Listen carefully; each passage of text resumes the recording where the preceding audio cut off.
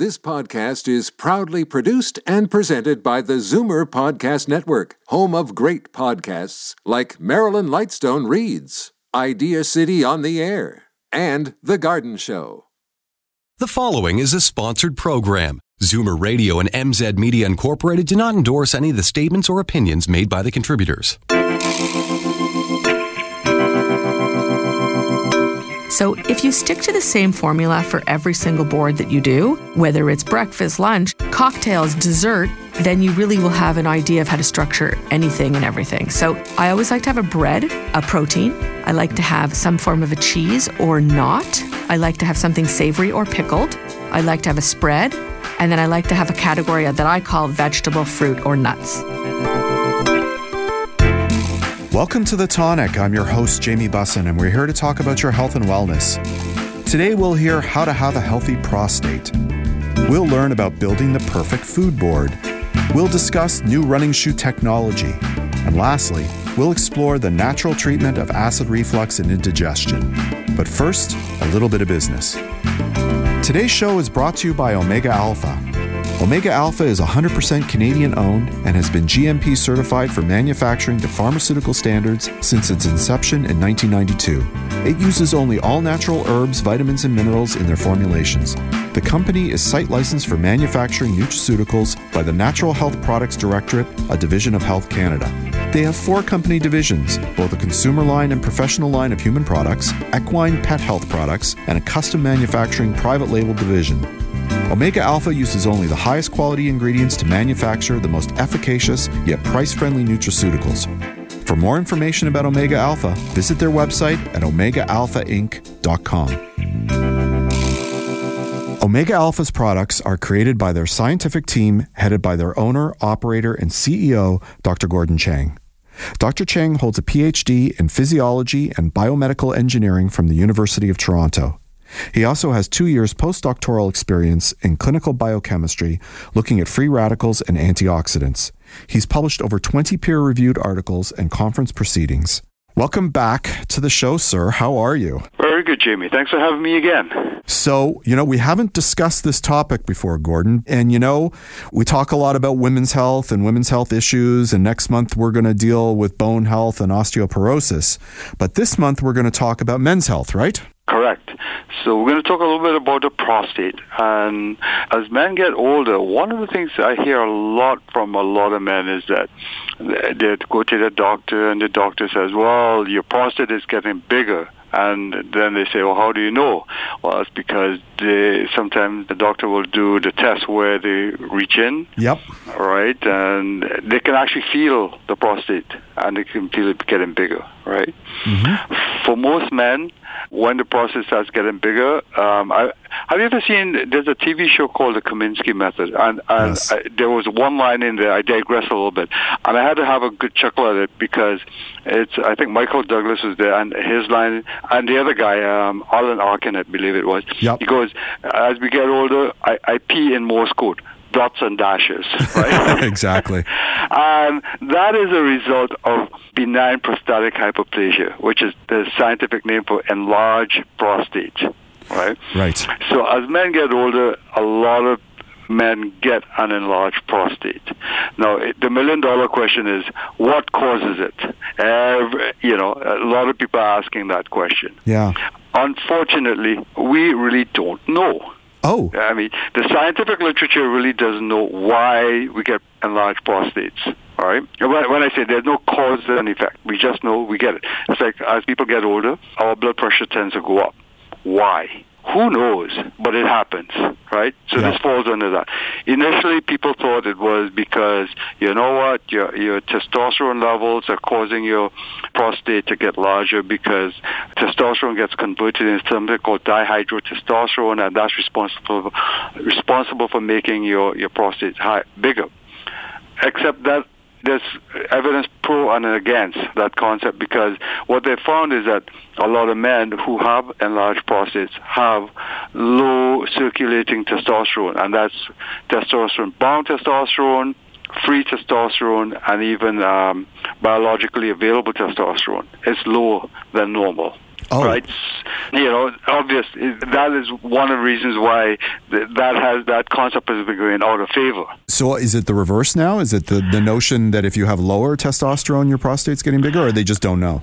We don't know. And right now, there's a lot of people working on it, but right now, it's still out there trying to figure it out. Because if you look at a lot of testosterone supplements, etc., one of the warning cautions has always been, be aware that if you take this and it increases your testosterone level, you may end up getting benign prostatic hyperplasia, meaning enlarged prostate.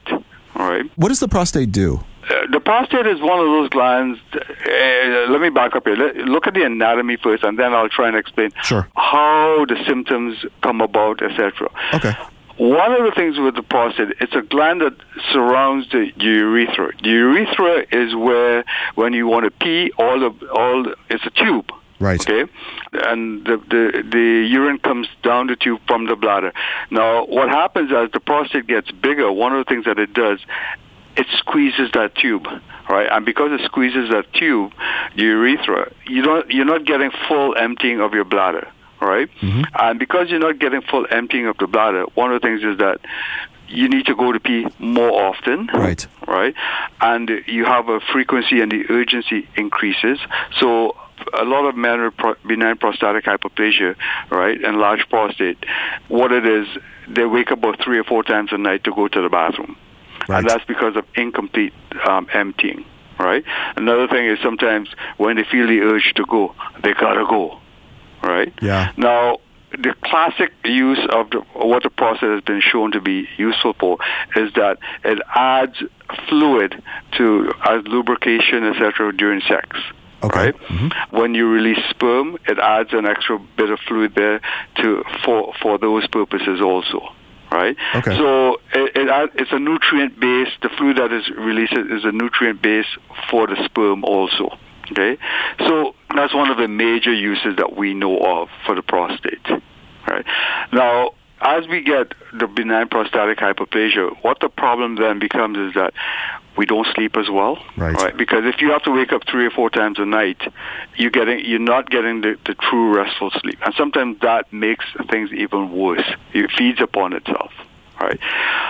One of the things that we do know is that on the scientific side, the different types of drugs, etc., that people have used do seem to help. Right? But again, it depends on the individual. It doesn't help with everybody. All right? On the natural side, one of the things that we have seen is that men who have a diet high in green leafy vegetables and fruits tend to have less symptoms of benign prostatic hyperplasia. All right? Okay. Now, the good thing about that, the message I get from that is that one of the reasons people getting enlarged prostate, it could be because of an inflammatory response. Because one of the things we know in leafy green vegetables and fruits is that it's high in antioxidants. And anytime you're taking stuff high in antioxidants, one of the ways antioxidants work is because they have an anti-inflammatory effect on a lot of different processes. Because every single antioxidant is an anti-inflammatory. Right.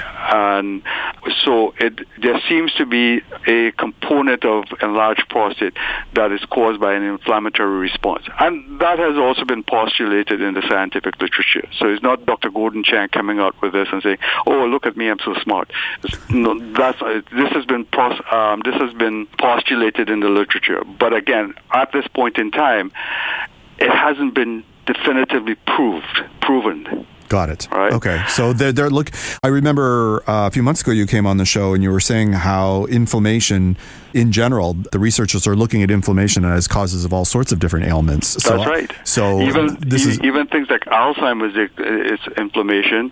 They're claiming things like diabetes is one of the causes is inflammation. And you know what? That might be the case. And as I look more and more into some of these things, it seems to me that inflammation is playing a bigger role, and I think it's a chronic inflammation. Because when we talk inflammation, one of the things that we need to clarify is acute inflammation and chronic inflammation. Acute inflammation, for example, you bump your leg and it gets swollen up. that's inflammation acting at its best. That's an acute. It Right. goes wacko, and then but then the body controls it, comes back, right? But then there's what we call a subclinical chronic inflammation, that you don't get the big swelling, but it's like an itch that's always there, and you scratch, and if you scratch it, you make it worse. That's what chronic inflammation works like. Right, so it becomes endemic, and you always have to deal with it. So this is why I say to people, one of the things you should be doing is taking a good large range of antioxidants. Okay. Now, I know a lot of people ask, well, what natural products can people take for prostate? Right. Yes. Well, one of the things I will say, there's the standard ones that everybody out in the industry uses. There's things like saw palmetto. There's things like African pygeum. There's things like stinging nettle root. Mm-hmm. Those are the standards that a lot of people use. There's also beta-sitosterol, which is a derivative. It can be found in many different places. Soy is one of the places that you get it from. You can also get it from olives, right? So beta-sitosterol. So that's one of the things that a lot of people use. But one of the things I would also add to that, in order for you to get better sleep at night, if you have some herbs in there which actually help the bladder to empty out, so there's some Chinese herbs that I particularly like. One is a herb called Polyporus umbellatus. That's the Latin name. The more common name is Zhuling, right? There's Cuscuta chinensis. Those are two herbs, and also Coix lacrima jobi, which is common name Adlai seed. Those three herbs seem to do very well as helping the bladder empty. And in all fairness, if you help the bladder empty and you wake up, instead of 3 times a night, you wake up twice a night or once a night, you sleep better. If you sleep better, you automatically feel better. For sure. So when you say helping the bladder empty, what do you mean by that? Like practically speaking? Well, one of the things that it'll do, it may shrink or relax the muscles, relax the tissue around the urethra, so that when you do go to the bathroom, right, it allows the urine to come out, so you have a more complete emptying of the bladder. Okay. So that means your bladder, you don't stop peeing when the bladder is still half full. Okay. All right. So these are one of the things that you can do. Now, the things like the saw palmetto, the African pygeum, and the nettle root, those things are known to actually, well, I shouldn't say known, but those things have been postulated and have shown to actually help relax the tissue around the urethra to help it more complete emptying of the bladder. Sorry. Are there any lifestyle choices that we can make that might help with this situation? Exercise, of course, right?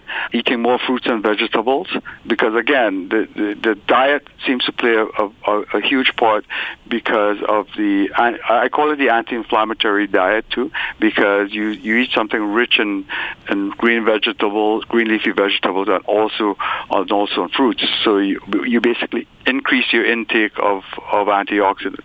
Now, I know a lot of people. Some people will eat it. Some people will not, because I know there are people, they're strictly steak and potatoes. Yep. You give them a salad and they say, what? Bunny food, right? Yep. You know the individuals. I do. So for people like that, get a good antioxidant, something that has many different antioxidants in the same pill. Because I say to everyone, not all antioxidants are the same. Right. And just because you have one, vitamin C is an antioxidant, but I will never say to everybody, the only antioxidant you need to take is vitamin C, and never take anything else. You need a large variety of antioxidants to optimize the benefits to your body. Okay. I'm asking this question out of ignorance because I truly don't know. Is water intake going to impact on your ability to clear the bladder? Like, is it better to have more water or less water, or does it not impact anything in this instance? I would say if you have more water, one of the things that the water will do, it'll help you clear out a lot of toxins in your system. Right. There is a tie-in to detoxification and also with everything else that goes into your body.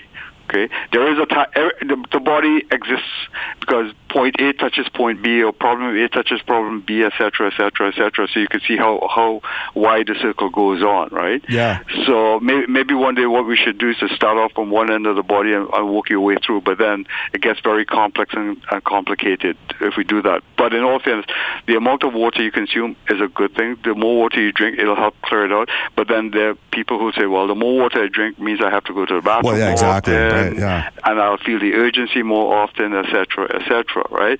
So me personally, I would say get some more water into your system. But if you're going to be drinking a lot of water, make sure you're not too far from a bathroom.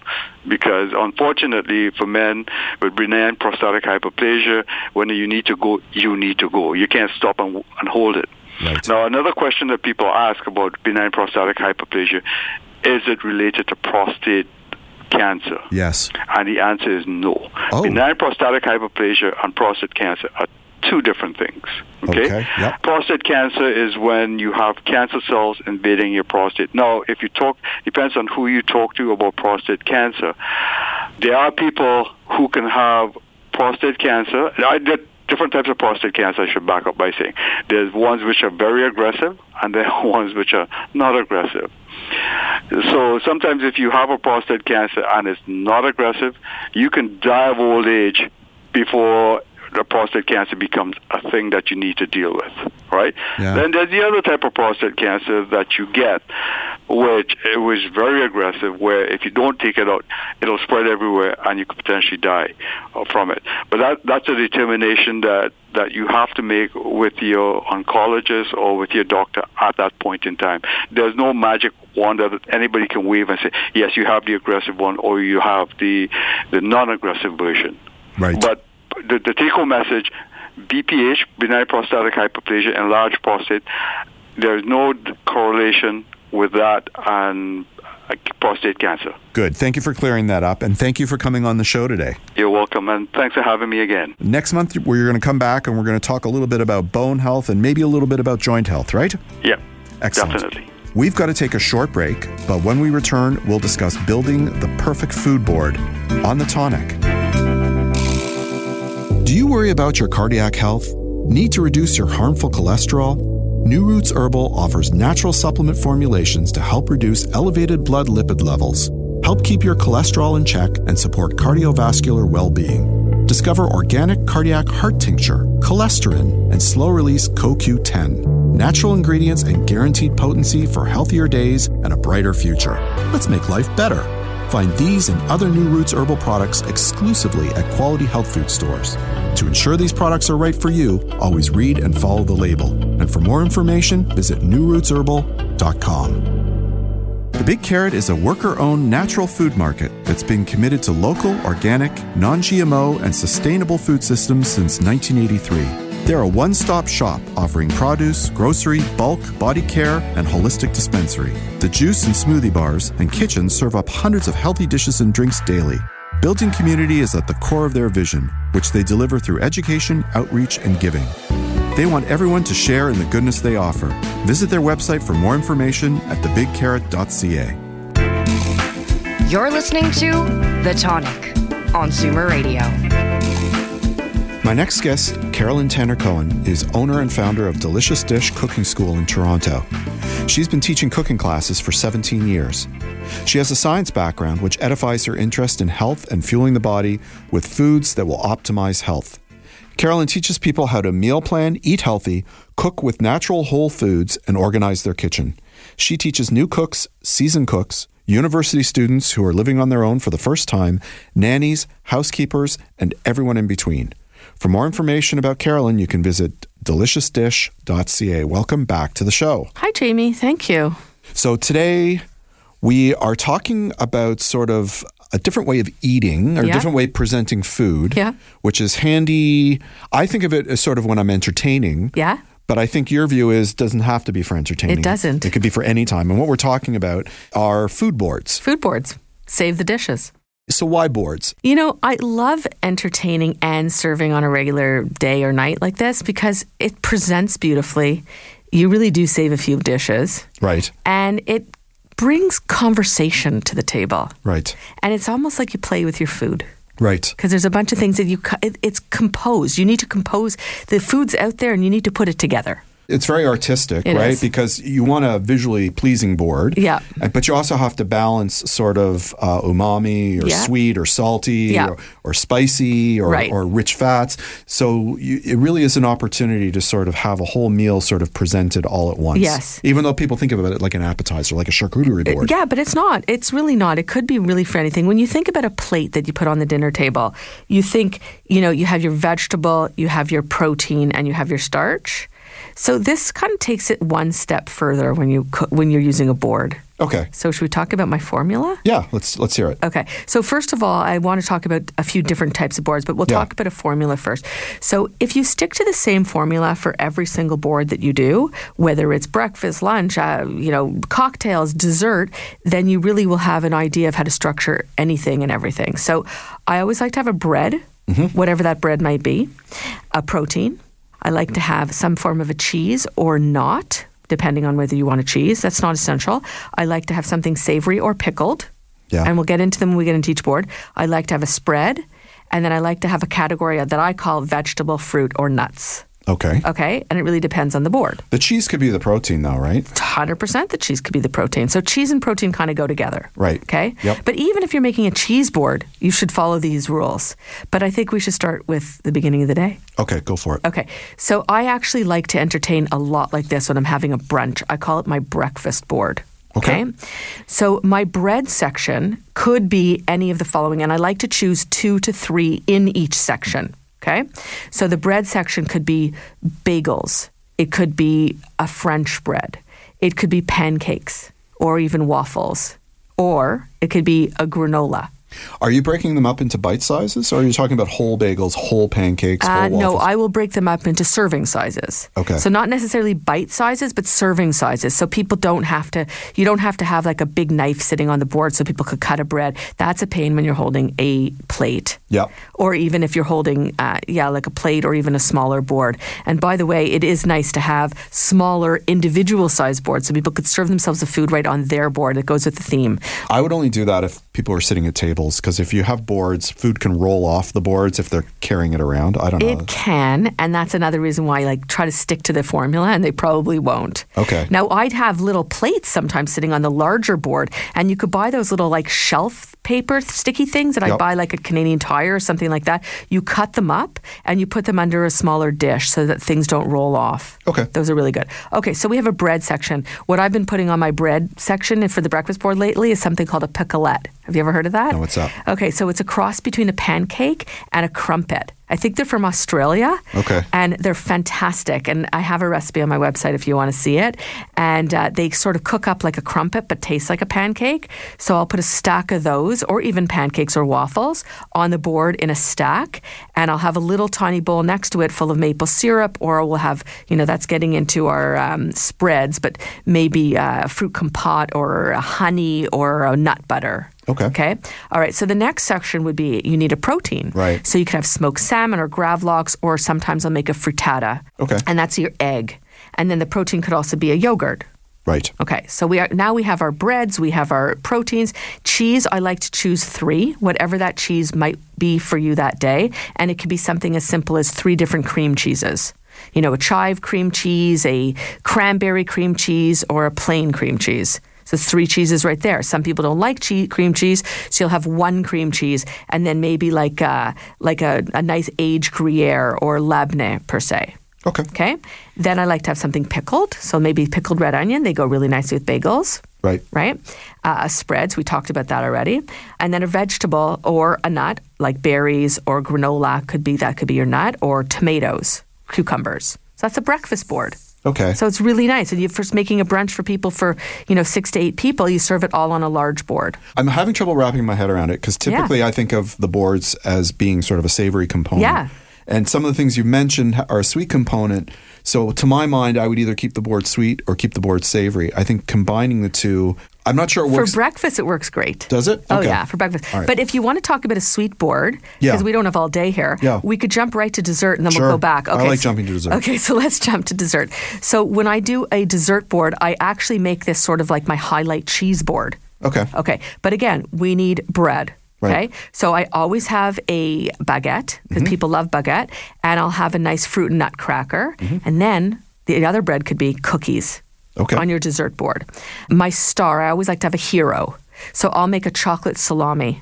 And that's really nice. You could look on the internet. There's tons of recipes, but it's a combination usually of melted chocolate, butter, nuts, and then you refrigerate it and you roll it into a log in plastic wrap and you cut it like you would a salami. Right. And that's my hero on that board. And then I have a few cheeses. I like a blue. I like a whole milk triple cream like a brie. And I like an aged Gouda that's a little bit sharper and firmer. Okay. My savory would be for sure dark chocolate because that's a little bit savory even though it's sweet. Okay, so big. It's. I wouldn't call that savory per se, but it's in that category in the sense that it's not super sweet like the rest of the stuff. So I put squares of dark chocolate in there, and my spread would be macerated strawberries or stewed plums or a fruit compote. You could buy jars of dulce de leche. You don't even have to make it anymore. You could buy jars. People love to dip their cookies in that. And of course, we have the vegetable fruit and nut section would be figs or dates or some berries, pecans, halva if you want to put that on there, which is the sesame seeds sugar spread, which is very lovely. And always decorate with a little bit of green. So mint leaves would be really nice on there. No, I like that. Yeah, that's a beautiful board. But we could talk about dinner, like a dinner board. So people think of boards as a charcuterie board. Yeah. Let's go to actual dinner. Because when I'm making a dinner party for 6 people, I actually like to serve it on a board, put it down the center of the table, and just people talk and they pick and talk about the food, and it stirs up a lot of conversation. So again, bread. I like to serve a baguette spread with tomato. It's a Spanish thing. Yep. Pan con tomate. You make a tomato mixture, a grated tomato, a little bit of garlic, salt, and pepper. You spread it on a toasted baguette and cut it up into serving pieces. That's lovely. I'll serve one bread on that whole board. And then for the protein, I will cut up a steak. Like I'll grill up a steak, slice it up thin, and serve it as the protein. People could put it on the bread. Always some mustards, and then maybe some like a ricotta cheese that's spreadable with a little bit of honey through the ricotta cheese and black pepper. That's a beautiful spread. And then for the savory or pickled section, I will have like a salad. So like maybe something simple like an endive leaf with a little bit of a balsamic vinaigrette right on it. And you compose those all along your board, and then people pick and choose, and they have a full plate in front of them, and they could talk about the food, and it's a beautiful way to entertain. I agree. Well, let's go with the classic. Classic, charcuterie. Okay, so I actually call this my après-ski board because anytime between 3 and 7. Okay. Okay, so again, crackers are a good thing. I call this also my board that you don't have to cook anything. Right. Buy everything for this. So great crackers, toasted baguette crostini. Ace Bakery makes great ones. Proteins are usually my charcuterie. I like to have a beef one because some people like beef, so I do a bresaola for that. So it's a cured beef. Then we have a beautiful chorizo, which is nice because it has a little bit of spice, but not too much. I like to serve a Tuscan fennel salami that you hand slice with a knife, and then a prosciutto, which most people love that. Yep. Steamed shrimp would be lovely to put on there. Okay, in the other area, cheese. I usually do a block of Parmesan cheese drizzled with honey, like chopped up into big hunks, savory or pickled. Grainy mustard, pickled vegetables, olives. The spread, I usually put hummus right on the board. Spread a little bit right on the board. You could drizzle a little bit of honey on it. Sorry, not honey, olive oil on it. And delicious spread right on the board. And lastly, the vegetable fruit or nut. I like a quince pate. Have you ever had that? It's like a jam, but a little bit thicker.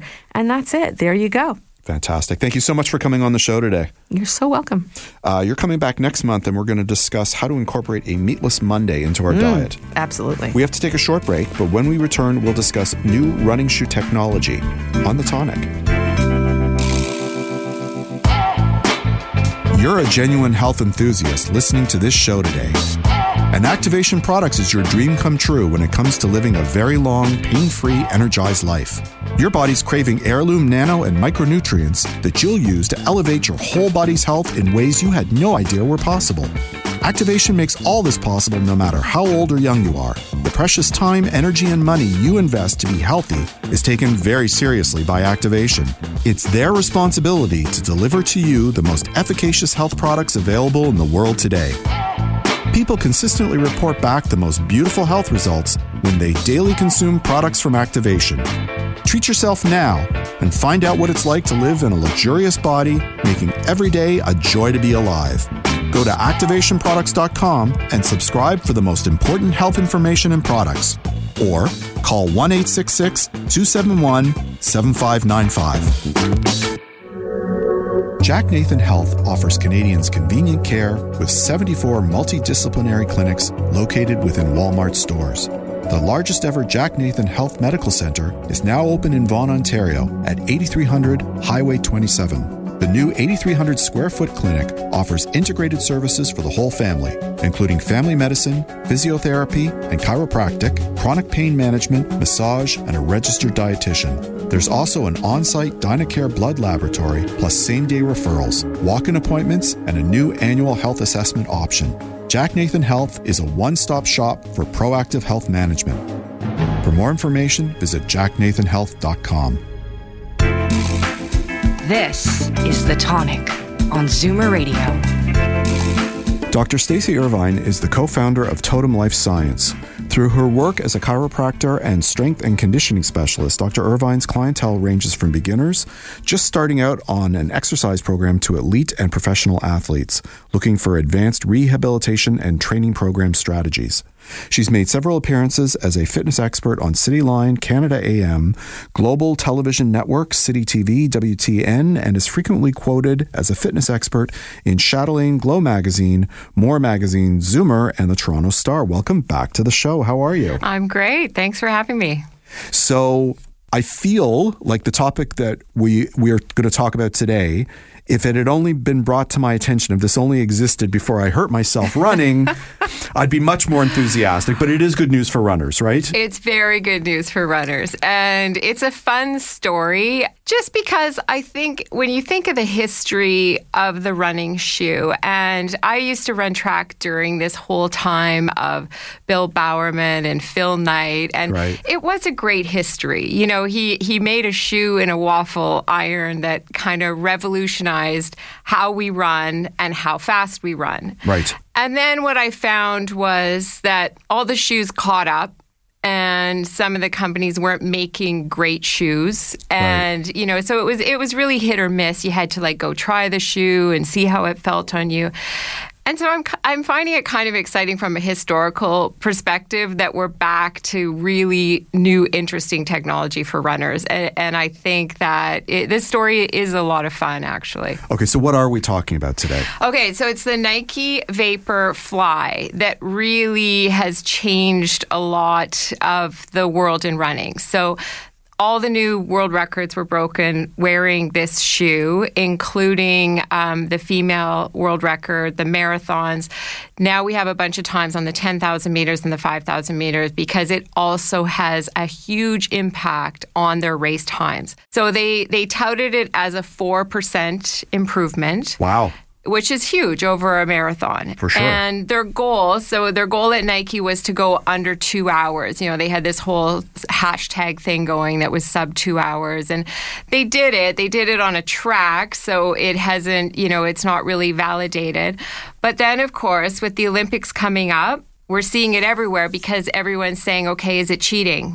You know, what if I can't? Why is it cheating if the technology's there, right? Anybody can buy a pair of shoes, right? Yes. So that was the controversy. And then they said, okay, what are we going to do? So Athletics International decided they're going to put a limit on the sole thickness. So I believe that's 40 millimeters. And the technology had a carbon plate in the middle of the shoe, and a couple of the shoes had multiple carbon plates, so they're not allowing that. They're saying one carbon plate, what I've heard. What did the carbon plate do? Help stabilize the shoe? It does, which is really interesting. As a person, you know, like you, I run a bit, but these days I find when I run a bit, my knees are sore, my ankles are sore, and I sometimes wonder, is it worth it? So, of course, I'm very excited about this technology because it's going to filter down for all of us. Right. Eventually, the plebs like us will get the shoes. The people that are breaking world records, we might get a hold of the shoes. That being said, they're expensive. That was my next question. Yeah. So when you say accessible, it's interesting. And that's where the controversy has come in with these competitive runners. Because what if you were not sponsored by Nike? That means you're not allowed to wear Nike. Right. So sure enough, all the other companies, Adidas, Brooks, Saucony, they probably got a hold of these shoes and reverse engineered, right? Yeah, and dissected them and said, what's going on here? Why is this working so well? Adidas had the Boost technology a few years ago, and a few runners did very well with that. But now they're saying that the gains of this new shoe is far beyond that. What's the science? Like what are these shoes doing that makes people run that much faster? It's a good question. So part of it is the carbon plate. Right. So if you think of carbon, it's very hard. And very stable. And so I believe if I go back to years ago, my biomechanics class, the fact that when you hit the ground, you're on a very hard, stable surface, that's great. Okay.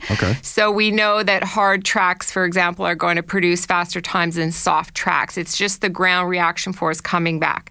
So we've got the stable plate. Then they invented this very special type of foam that doesn't just absorb the shock, it rebounds you. So it actually propels you forward with every step. Okay. So that's pretty fascinating. And the new shoe that they've tested, so we've got now, and it's called an Air Zoom Alpha Fly Next.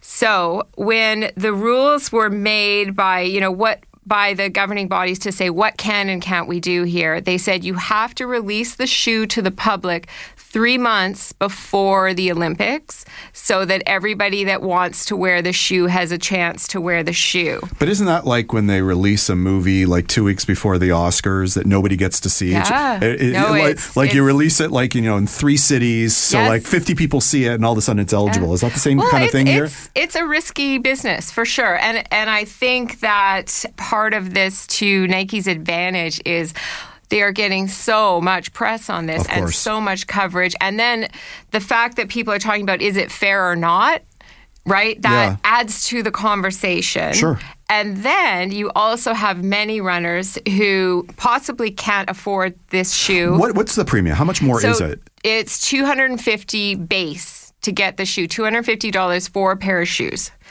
Which lasts, like a season? Maybe? They say, not even. They say 200, I think it's 200 miles for one pair of shoes. However, they sell out. Right. So it's very difficult to get them. And then what people have been having to do is buy them on a used market at a premium. So they're spending more for them. Okay. Here's the thing, though. Yeah, $250 sounds like a lot, but I'm not a great runner, but I was still spending $150, $180 on my shoes. You're right. Yes. Right? Yes. I mean, so what are we looking at? A 50% premium? Yes. And here's what I think is going to happen is after the Olympics, we have many more shoe companies now in the mix. Right. So for you and I, this is going to be great. Yeah. We're going to get access to this technology, whether we buy it through Nike, Brooks, Adidas, whoever. All the shoes are seeming to go this way. It makes sense that they are. It is a significant advantage. So I think the price will come down, and I think we'll be able to get the shoes for everyone at a little bit better price point. I don't understand the controversy. I mean, there's always technology that moves things forward. I remember with swimming, it was an issue of the aerodynamics of the suits that they were wearing, right? Yes. And now we don't have to look at so many Speedos. Yes. But it's exactly the same. But it's the same thing, right? It is. And if you take a look, running, yes, you can spend a lot of money on your running equipment, and if you want to get your Fitbit, and by the time you outfit yourself, you can choose to spend a ton of money. But I wouldn't say it's the most expensive sport to take up. I don't play hockey, right. but you're spending far more in hockey than you are running. Yes. I can't really cry too much for runners. No. What are you buying? You're buying a pair of shoes. A pair of running shoes. And you're getting outside. And they're going to take you about 200 miles. And going outside to run is free, which is wonderful. I think overall it's great. I think it's really great for the recreational runner. The runners who are at a disadvantage are the runners who are paid by the other competing companies, meaning they're not allowed to wear those shoes. So those are the runners where the original controversy came from, for sure. But I've had some really interesting conversations with some other runners who are running at a high level, but they're not sponsored runners. So they're closer to you and I would be. Right. And the really fun part for them is that they said, I predominantly do miles or 10Ks, but now I'm going to jump into a marathon because I know that when I wear these shoes, the wear and tear on my body is going to be so much less, and it's going to take me less time to recover from running that marathon. And I think that's a great thing for all of us. Sure. If it encourages people to get outside and to do more, it has to be a good thing. Yeah. So I'm not even sure that it's unfair to those other runners, right? Because they're being promoted because they're going to win races, right? So if the company can't get them to win races, right? If using their shoe means that they're not as competitive, well, then that's on the shoe companies to step it up, right? At the end of the day. It is. And knowing a little bit about contract law, if the relationship isn't working, if you're promoting somebody and they're not winning, that relationship isn't going to be long in any event. So I guess the real question is how many people can score the Nike sponsorships, really. That's which has probably always been the case, right? It is. And again, I have to applaud Nike a bit. And I have to say that I love that it's had this history with shoes and that it's coming back to its original history and doing a good job. And that good job is going to benefit all of us. It's exactly the same thing as when carbon tennis rackets came in. You know, we switched from wood to carbon. And then the big head tennis rackets, right? Yes, and the big head as well. And for all of us that are doing these sports recreationally, it makes the sport more accessible, which I love and I think is a really wonderful thing. So I think it's a fun story. I think it's going to make watching these races, the marathon and the long races don't usually get a lot of fandom happening around them. So I think it's going to make them a little more fun to watch. And I think it's going to be great for these companies that are manufacturing these things. And I think it's going to be great for all of us. So I'm incredibly excited about it. Very quick last question. Yes. If I'm a casual runner, what sort of reasonable expectations should I have of this technology in helping me? Is it just going to help me run faster, or is there? I think it's going to make you slightly faster. I think the shock absorbing is going to make it easier on your joints. But I also want to say, don't run out and do a marathon in the new shoes. Right. They're not magic. Well, just like any other technology, you're changing some angles. You're changing, the level of height in the shoe. You got to ease into it. Right. So, wear it a bit, then maybe go back to your old shoes, and then just every day increase a little more. Don't go and do, kind of blow your brains out on your first run. Good advice. Thank you so much for coming on the show today. Thank you very much. Next month, you're going to come back and you're going to tell us the top tips to prepare for getting outside because it's almost spring. Yeah. Fantastic. Thank goodness. We've got to take a short break, but when we return, we're going to discuss acid reflux and indigestion on The Tonic. The Tonic is brought to you by Purely Natural. Their Liquid Greens Chlorophyll is the only line of soluble, grit-free, and great-tasting greens on the market. Liquid greens can easily be mixed with your favorite drink to provide a sustained natural boost of energy to help you get through your day. There's unflavored, which is great with orange juice. The mint flavor is cool and refreshing. Dark chocolate has all the health benefits of a salad, but with a great chocolate taste. And for that extra detox boost, try activated charcoal and mint. Enjoy the energy, enjoy the detox, enjoy the great taste. Purely Natural Liquid Greens. This is The Tonic on Zoomer Radio. Dr. Emily Lipinski graduated from the Canadian College of Naturopathic Medicine in Toronto and is a practicing naturopathic doctor in Canada. While in the academic world, Emily became fascinated with the potential applications of naturopathic medicine in health and wellness. She strongly believes in addressing the root cause of a medical issue and using natural therapies either alone or in conjunction with conventional Western medicine. Welcome back to the show. How are you? I'm great, thank you. How are you? I'm doing well. So I know from publishing the magazine for many, many years that the things that are common and seem simple that seem to give people the most trouble.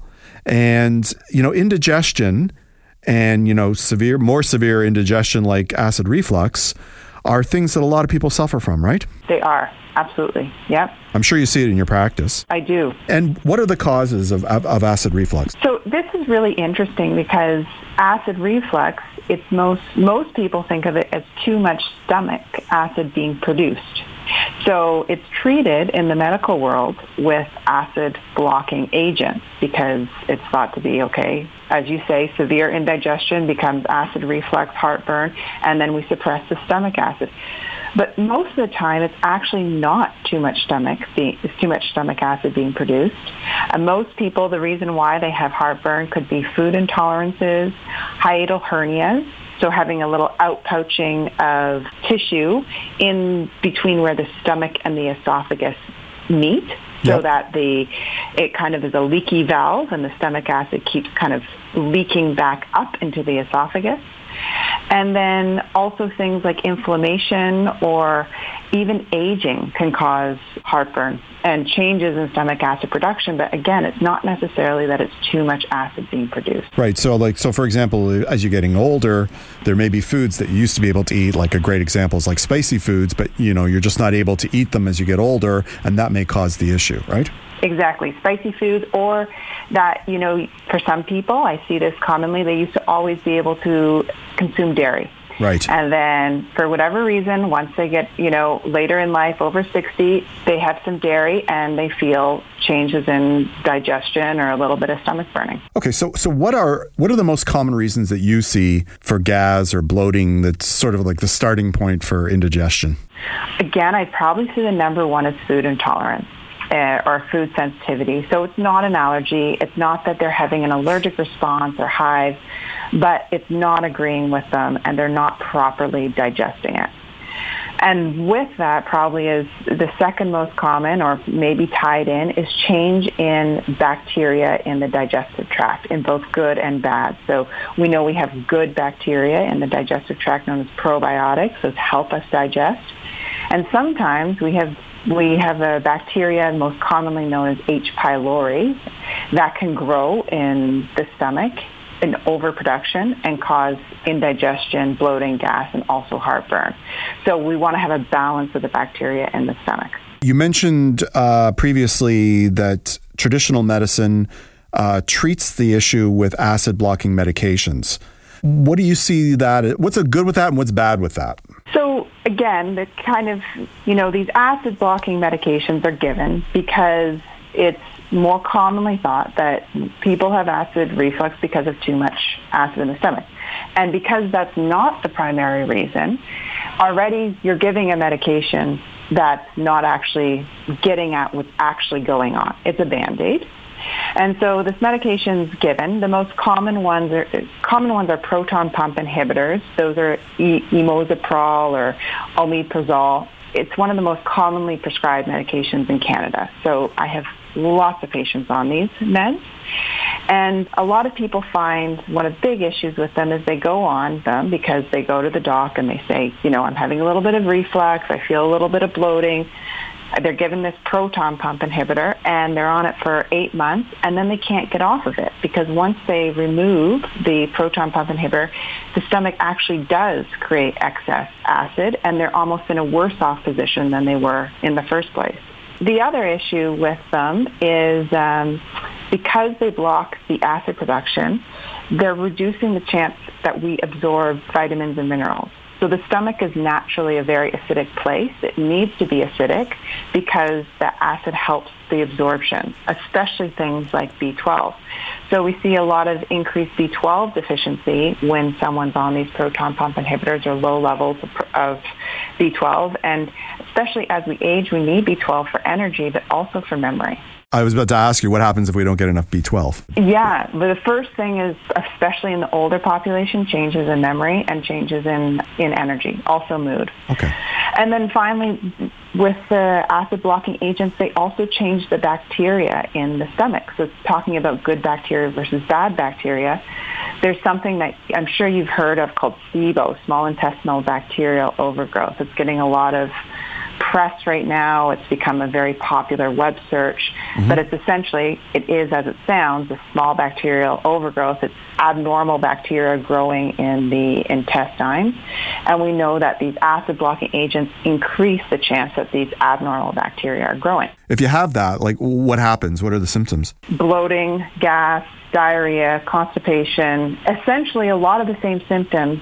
Many people may seek out one of these acid-blocking agents in the first place. They take it, maybe initially they feel better because their heartburn's gone, but then after a few months, or unfortunately for many patients I see, after years of being on these acid-blocking medications, they become more bloated and have more gas and have more, diarrhea and digestive symptoms because their acid has been suppressed for so long. So it's changed the bacteria further.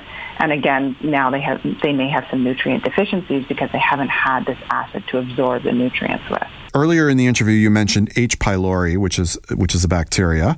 It's a bad one. What is it that we should know about that bacteria? Like, do we get it by ingesting certain foods? Like, how do we get it, and why should we care? Yeah, so actually about 66% of the world's population is affected at one time or another with H. pylori, and that's much higher in developing countries. We know in developing countries it's up to 80% of adults can have an H. pylori infection. And some people have no symptoms of an H. pylori infection, but again, it's hard to tease out. A lot of the signs and symptoms of an H. pylori infection are the same as just common indigestion, that bloating, belching, nausea, abdominal discomfort. Some people do vomit with it.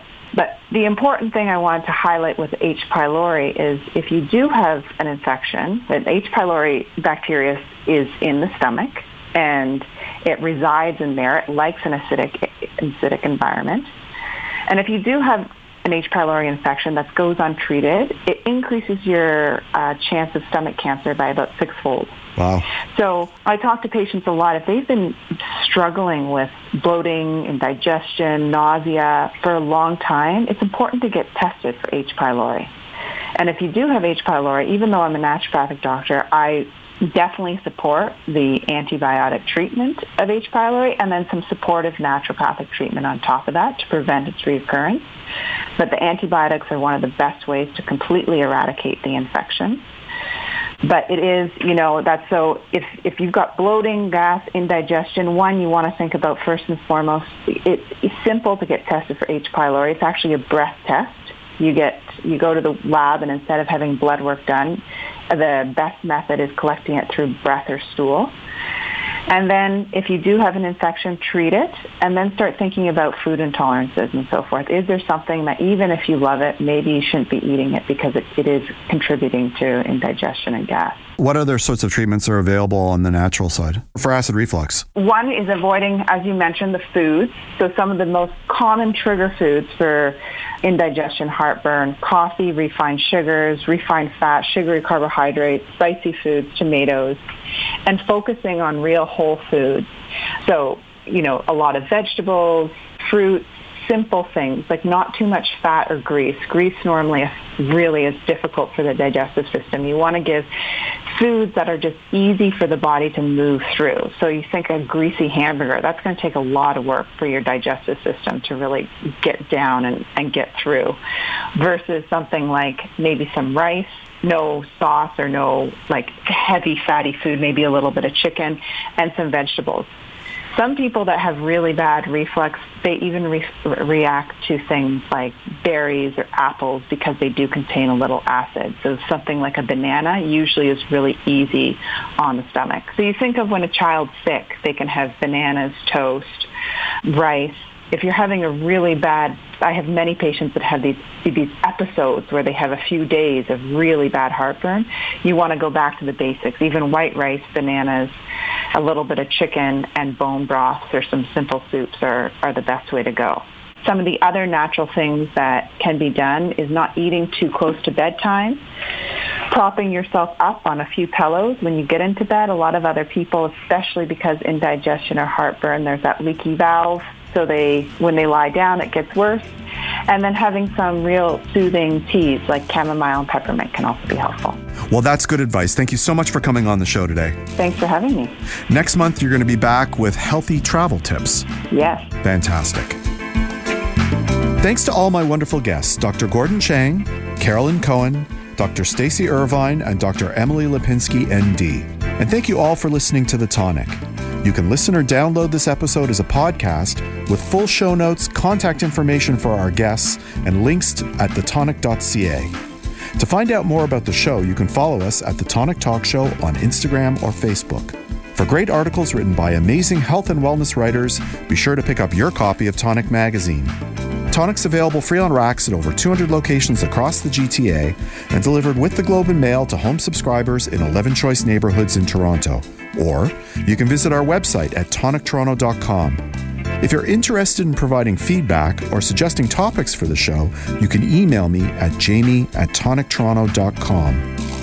Next week on the show, we'll discuss how digital technology can help us deal with public health emergencies, personal responsibility in the path to well-being, solo pleasure when coupled, and getting rid of that difficult belly fat. Until then, this is Jamie Bussin wishing you a healthy and happy week. Please consult a healthcare professional before starting any diet, exercise, supplementation, or medication program. This podcast is proudly produced and presented by the Zoomer Podcast Network, home of great podcasts like Marilyn Lightstone Reads, Idea City on the Air, and The Garden Show.